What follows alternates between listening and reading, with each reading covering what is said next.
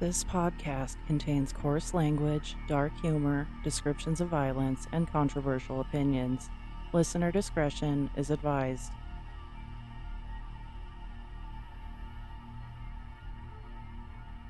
What is there to say about Hawaii other than spam and pineapple? Oh yeah, volcanoes. This place is a destination for way too many tourists. From what I hear, it's hot and expensive. Personally, I'm kind of fat and poor and probably wouldn't last 2 days down there. Hawaii was the last state to be admitted into the Union. I mentioned all the way back in the Alaska episode that there are only 2 states that never had the death penalty.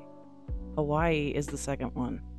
Unlike their northern counterpart, they executed a shitload of people before becoming a state. Their history with capital punishment dates all the way back to the early 1800s. The vast majority of the people executed in Hawaii were Filipino, with a few native Hawaiians, Japanese, and Chinese people as well. The only method ever used here was hanging. It gets the job done, I suppose. Grab your Bible, your leather jacket, and your sunglasses. That's a Dog the Bounty Hunter reference if you didn't get it. Let's get into some murder.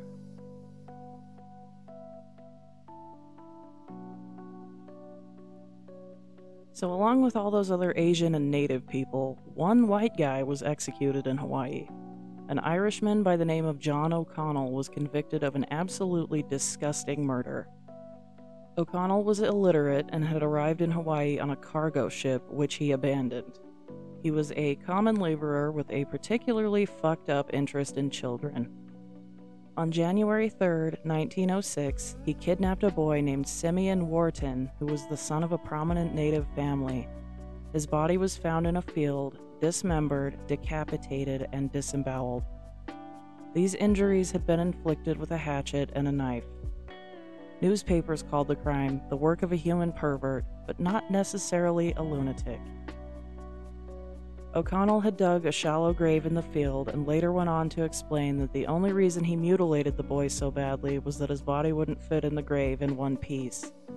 John O'Connell was known to be backward and shrunken and probably retarded as well. Thanks, Hawaiian Journal of History. That was a hell of a description. Fitting, though. Definitely fitting.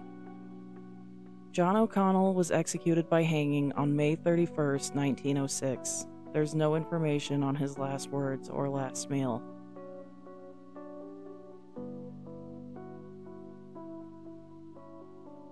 Just 3 years after John O'Connell was executed, a Japanese boy by the name of Miles Fukunaga would take his first breath.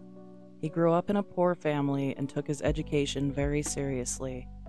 To help his impoverished parents, he started working at Queen's Hospital. Nearly all of his money was given to his parents to help support them and his 5 younger siblings, but he kept a small piece for himself, which he used to go to the movies and buy books. Former teachers would say that Fukunaga was a very bright student who enjoyed reading. He wanted to continue his education, but due to the family's financial struggles, he was unable to. These financial struggles seem like a possible motive for what he would go on to do. The Hawaiian Trust Company managed a lease agreement of the house his family rented. A rent collector would come after the family over a $20 debt, which angered Fukunaga. He would develop a hatred for the company and select his victim based on ties to it. After learning that Gil Jamieson was the vice president's son, he knew what he had to do. Gil was kidnapped and held for ransom. Fukunaga ended up collecting about $4,000. That's 1920s money. Today, that'd be worth a hell of a lot more. I mean, this is back when a $20 debt was substantial. The reason he went after Gil's family for money was so he could give it to his parents and have them return to Japan. Noble, I guess, but that's a really fucked up way to go about it. Gil was bludgeoned to death, and a further $10,000 was requested in ransom money after he was already dead. Just 4 days later, Fukunaga would be arrested and confess to his crime. Court-appointed psychiatrists would argue that because he knew the difference between right and wrong, Fukunaga was legally sane. A professor at the University of Hawaii would later conclude that he was in fact suffering from a dissociated personality. Unfortunately for Miles Fukunaga, this study would not be completed until his trial was over. Maybe mental illness would have saved his skin, maybe not. This is 1920s Hawaii, which I've come to realize was a very fucking racist place to be. The Japanese were not well liked in this era anywhere in the US, but it seems that Hawaii had a particular disdain for them. The professor would argue that a force had overtaken Fukunaga and that he wasn't in control of himself when he killed Gil. According to the Territorial Insanity Act of 1925, having something like this come over a person would brand them legally insane. In this case, the force was the desire for revenge against the Hawaiian Trust Company. None of Fukunaga's attorneys considered this as a factor in an insanity defense. Fukunaga also stated that he wanted to die. He'd already attempted suicide twice and failed. Knowing that murder would get him the death penalty, he figured this was a sure thing. Working long hours at a dead-end job with no light at the end of the tunnel made him extremely unhappy. This, combined with his inability to continue his education, led him into a deep depression. Fukunaga was also kind of a loner, stating that the books he read in his free time were his only friends. I'm starting to almost feel for the guy. That life can't be fucking easy. No reason to kill a 10-year-old, but still. Fukunaga told the police, "I hope you are getting this. I am not crazy. I'm as sane as ever." Because Fukunaga was Japanese, his execution was seen as rushed. The native Hawaiian people wanted revenge on him for killing one of their own. Like I said, this is the 1920s. The anti-Japanese movement was at its peak. Less than 3 weeks after the crime, Fukunaga was convicted of murder and sentenced to death. In his case, delaying the trial probably would have helped him out. It would have given his defense attorneys time to give him a proper psychiatric exam and prepare a defense. Then again, he wanted to die, so who knows. His execution was scheduled shortly after the trial ended, but his appeals would delay it for a little over a year.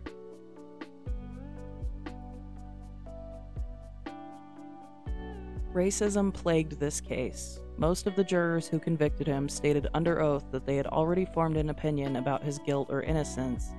They did also say that they could give him a fair trial, but that sounds like bullshit to me. Fukunaga's attorneys were native Hawaiians and did not challenge the statements of the jurors. They even managed to fuck up during the trial, saying that Fukunaga had in fact killed Gil and offering no defense for him. They didn't bother cross-examining witnesses. Hell, they didn't even call any witnesses on their own behalf. Fukunaga was a Japanese American. Who gave a shit? The trial went on for 2 days before a guilty verdict was reached and a death sentence was imposed. The Japanese American community continuously supported Fukunaga and helped fund his defense. The Supreme Court declined to hear his last appeal in October of 1929, so his fellow community members sent several petitions to Governor Lawrence Judd. They requested that Fukunaga have his sentence commuted to life without parole, but their pleas fell on deaf ears.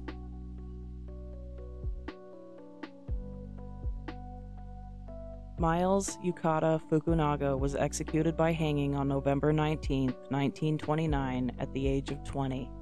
He got his wish. A sad life of busting ass to take care of his family was finally over.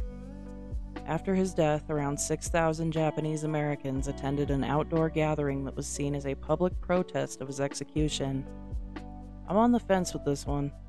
While I understand the outrage of a community plagued by racism, I also see a man who intentionally committed a crime because he knew he would die for it. He wanted to go. He killed a little boy. He got what was coming to him. There is no available information on his last words or last meal.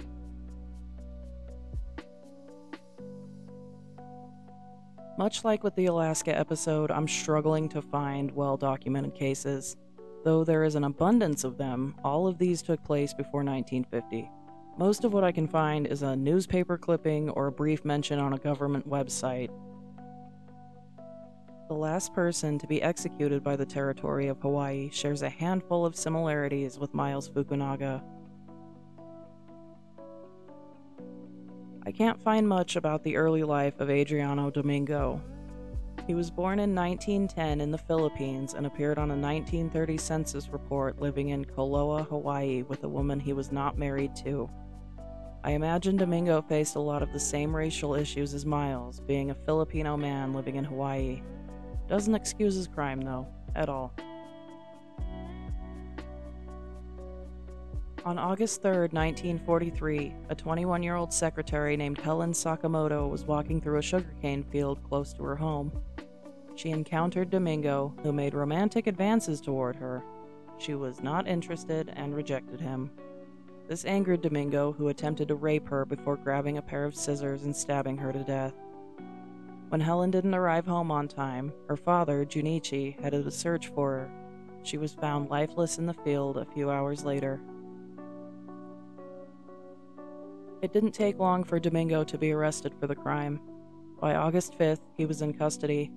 Just 1 week later, a grand jury indicted him on a first-degree murder charge. Domingo was appointed an attorney who entered a not guilty plea on his behalf the following day. His trial began on August 30th, 1943, and lasted less than 2 weeks. An insanity defense was their strategy. Why do they always go for insanity? Sometimes people snap and do something absolutely crazy, like bite the face off a homeless guy, but rape doesn't seem like a crime committed by the legally insane. It's more a violent psychopath kind of crime. On September 11, 1943, an 11-man jury took 2.5 hours to decide Domingo's fate. He was guilty. 5 days later, Judge Philip L. Rice sentenced him to death. Perhaps Hawaii learned a lesson about executing people who were potentially crazy.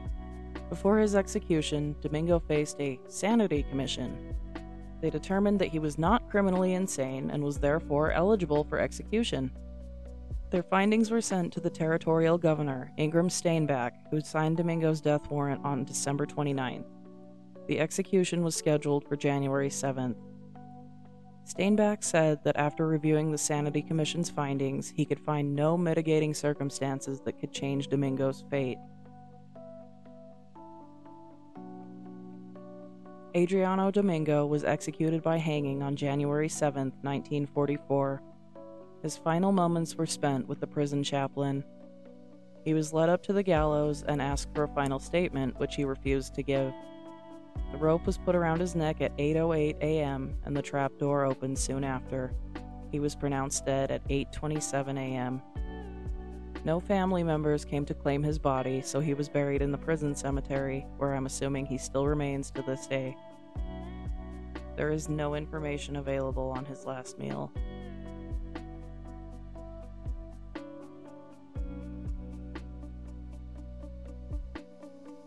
It is 2023, and as a straight white female, I am honestly sick of everything being turned into a race issue. I was raised to believe that assholes come in all shapes, sizes, and colors, and we should treat everyone equally. Back before Hawaii was a state, racism was rampant. Non-natives were discriminated against constantly, and this is what would help bring about the end of the death penalty in Hawaii. James Majors and John Palakiko were two convicts serving time in Oahu for burglary. While on a work gang in Chinatown, they escaped and took a bus as far as it would go. The following evening, they broke into the home of Teresa Wilder, a wealthy 68-year-old widow. All they wanted was some food, but they'd leave a trail of destruction in their wake. Teresa was beaten and tied up by the men before being gagged with a towel. The next day, Palakiko was arrested and confessed to what they had done, even telling police that Majors had raped Teresa. Her body was found 4 days later, and her cause of death was determined to be suffocation from the towel wrapped around her face. Due to an advanced state of decomposition, it was unable to be determined if she had been sexually assaulted. It would come out in a later court hearing that Palakiko only confessed and accused Majors of rape because a detective had beaten him. Majors claimed in the same hearing that he was threatened with a beating and also not shown a copy of the statements he apparently made to police. Their confessions were the primary evidence used to convict them. A multiracial coalition was formed and attempted to have the death sentences in this case commuted to life. This coalition was made up of a melting pot of people, including Native Hawaiian homesteaders, Democratic Party leaders, and Christian ministers. Some lawyers even took on this case pro bono and filed appeals on behalf of the men.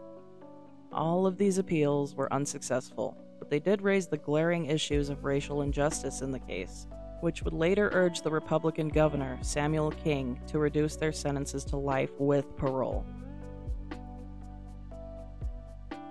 Democrats would later take over the territorial legislature for the first time in Hawaiian history. Immediately after gaining control, they introduced bills in the Senate and the House of Representatives that would end the death penalty. Normally I'd be rolling my eyes because Democrats have a detailed history of fucking things up, but the Hawaiians kinda had a point. Racism was an actual issue here at the time. Members of the same coalition that helped Majors and Palakiko get reduced sentences spoke in favor of the bills. The final version of the law that was adopted would let the jury decide if a convicted murderer should get death or life without parole. In 1957, the Democrats passed another bill that fully abolished capital punishment in Hawaii, which Governor Samuel King signed into law.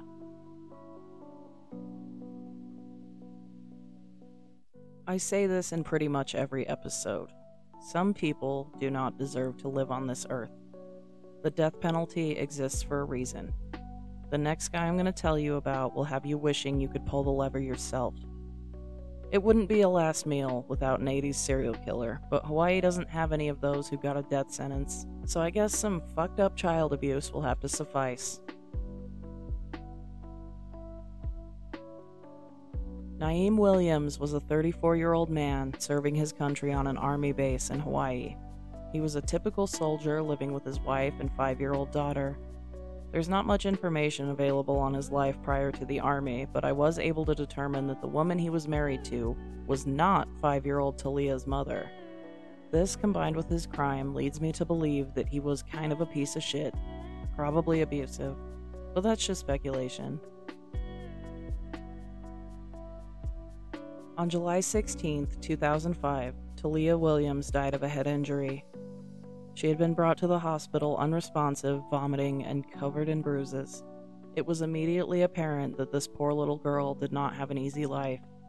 She had suffered at the hands of her father and stepmother for 7 long months before her pain finally ended. Discipline is an important part of parenting.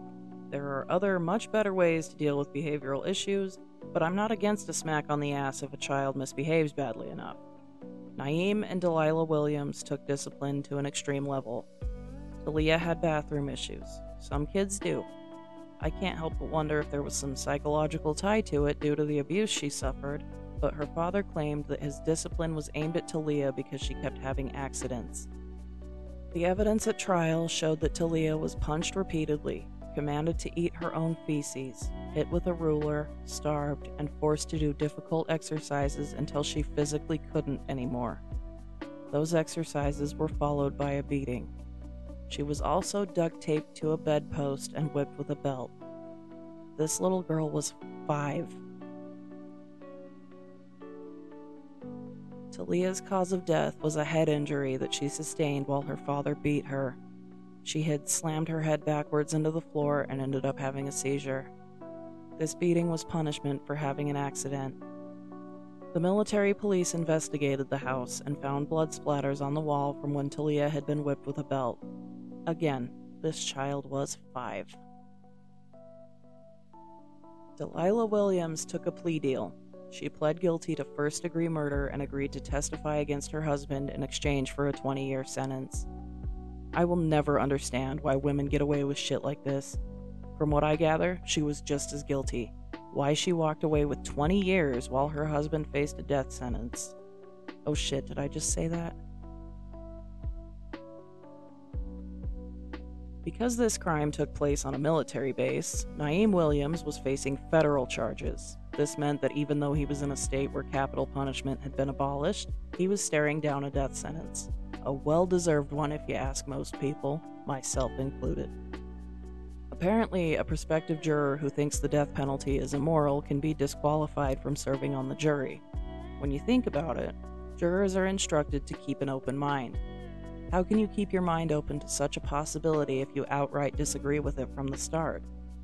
The director of the Hawaii Innocence Project feels differently about it than I do, though. How do you get a jury of all your peers when the only ones who can sit on there are those who believe in capital punishment? The better question is, how can you get a fair sentence with a jury who refuses to put someone to death? How is giving someone the needle worse than beating a 5-year-old girl to death for peeing her pants? I'm biased, I know, but come the fuck on. Naeem Williams was convicted of first-degree murder in June of 2014 and sentenced to life without parole. The jury deadlocked at 8-4 in favor of the death penalty. So I guess my first question is, why the fuck did it take 9 years to put him on trial? Holy shit. I thought we had the right to a speedy trial in this country. Also, how can anyone look at the evidence of this case and think he deserves anything less than death? He beat his daughter to death because she had an accident. After court, one juror told the media that he still felt strongly that Williams should die for his crime. Talia Williams got a death sentence for something that no one could even consider to be a crime. Why the fuck should the man who killed her get to live? Rest in peace, Talia. Fuck it, we're doing a serial killer. Why not? That last case left a bad taste in my mouth. June 30th, 1931 saw the birth of a little boy named Walter Barrett. Although he was born in Oakland, California, he'd end up in Hawaii and attend high school in Honolulu until he dropped out in 9th grade. Barrett joined the Army and served in the Korean War, but his alcoholism landed him a dishonorable discharge in 1955. After this, he began a relationship with a woman named Annie Phillips. She was divorced and had 5 children.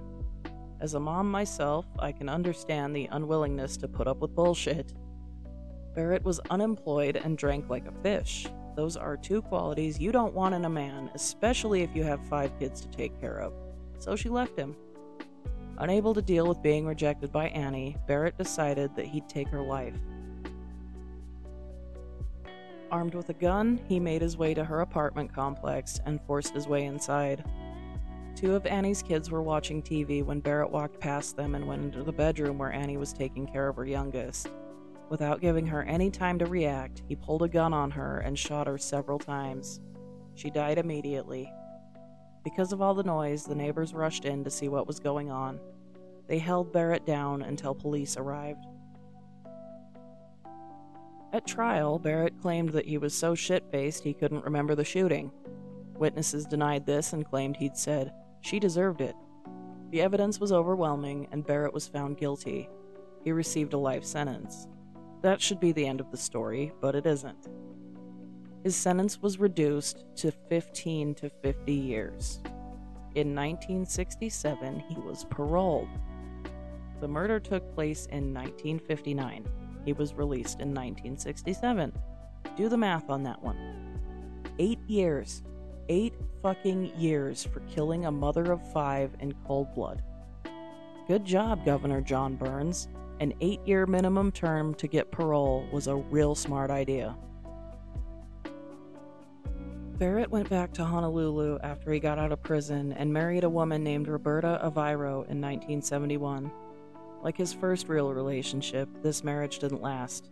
Roberta filed for divorce in November of 1972 and cited her husband's excessive drinking as the main reason.